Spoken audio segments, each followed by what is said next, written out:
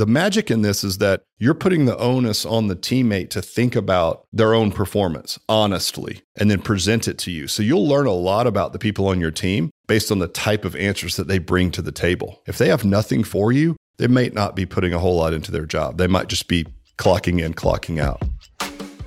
Welcome to the Alloy Personal Training Business Podcast, where we'll share our insights on how to make more money, how to help more people, and how to be a better leader for your business and your community.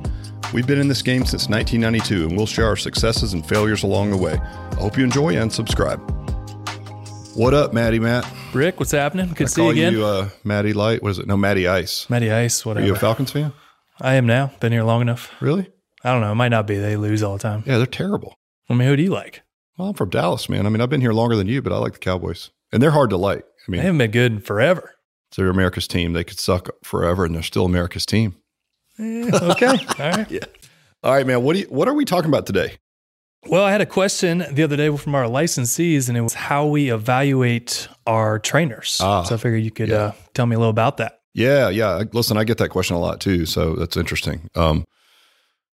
Well, let's start with, there's really two ways, right? So there's two ways that we feel like are the best two ways to evaluate trainers, coaches on your staff, right? Because sometimes it's kind of a gray area. Like you could go hard numbers, KPIs and things like that. But these are the two ways that we feel like are the best two ways, right? So we'll start with like the more traditional one of the two. And I've been asked this question before, like how often do you review your coaches or your team? Do you do an annual review, and does that always come with a pay raise? What does that look like? And it's like, sometimes not, right? Depends on the role of that individual, depends on the budget, depends on how the company's doing. There's a lot of things that go into that. But I will say that waiting a year until you do a sit down with anybody on your team is way too long.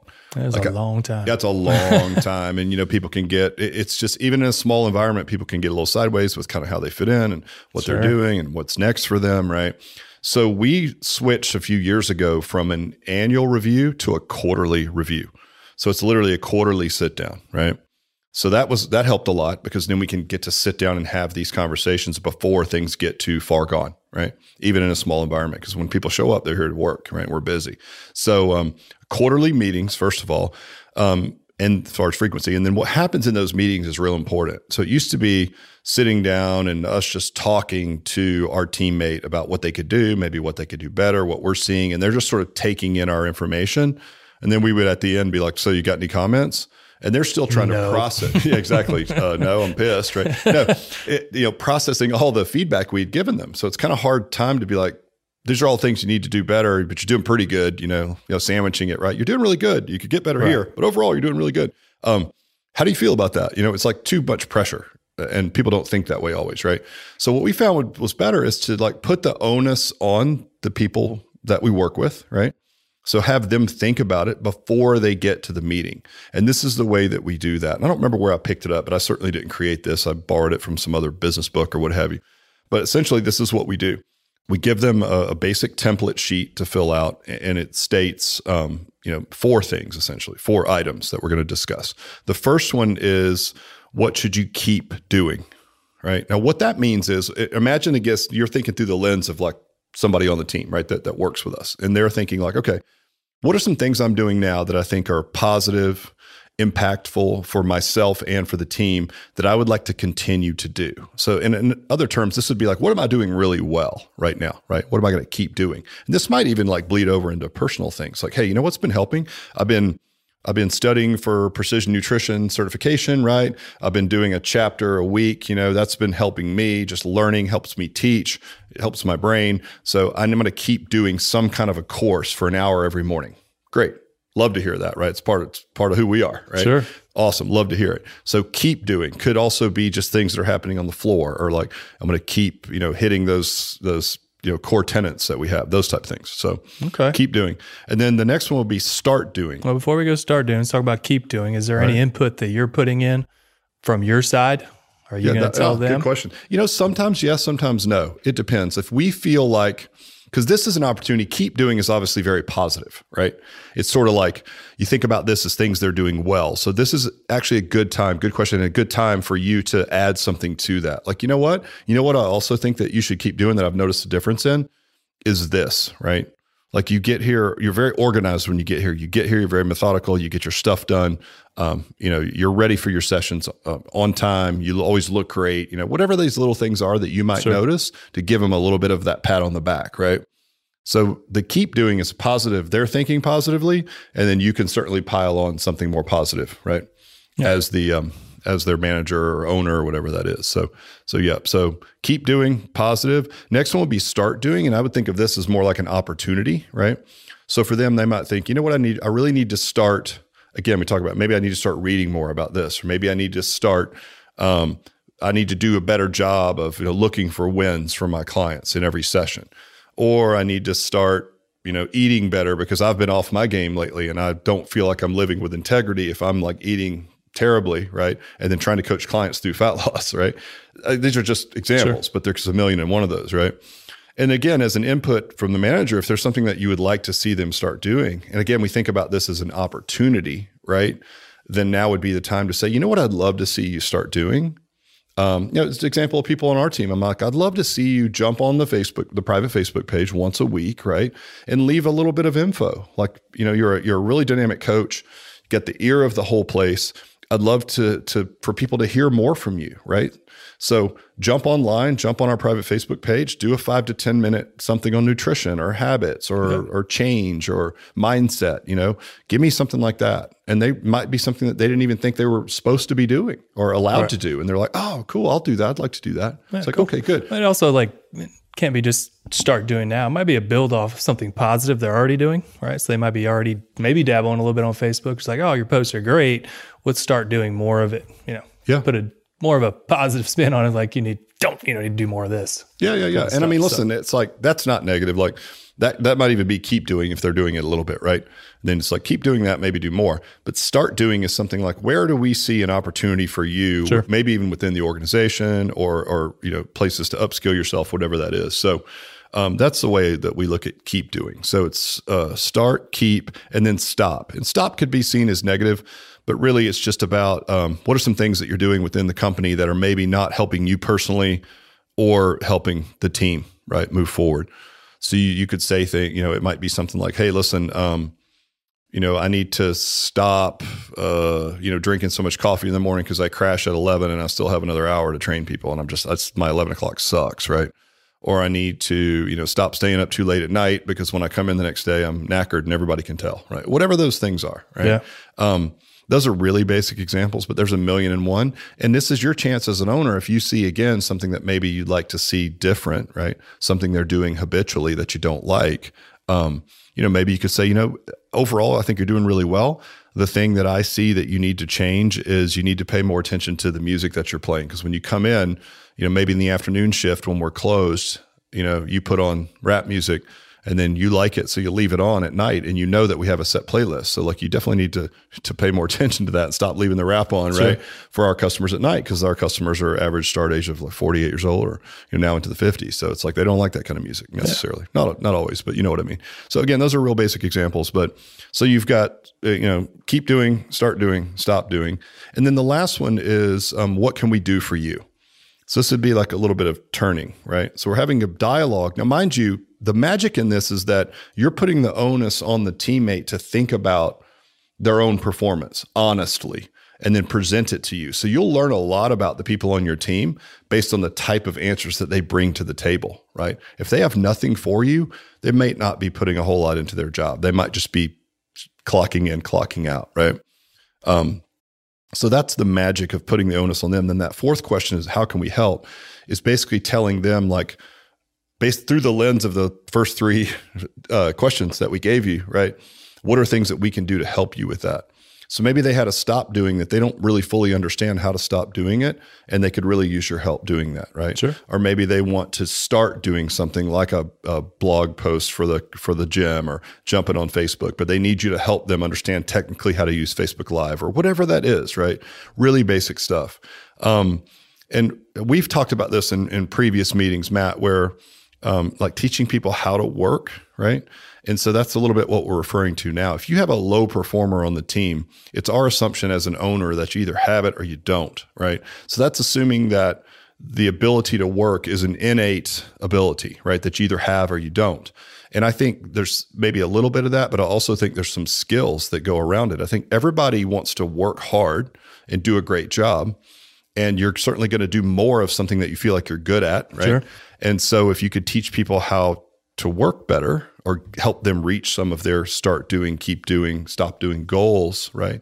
As a leader or a manager, you're going to get a lot more buy-in, right? So that's why that question may be the most important on the whole list is like, what can I do to help you? And sometimes you might have to, they might be like, oh, I don't know, you're doing great. You know, some people are just so agreeable. They don't want to tell you anything to do, you know, that maybe they're just not their style.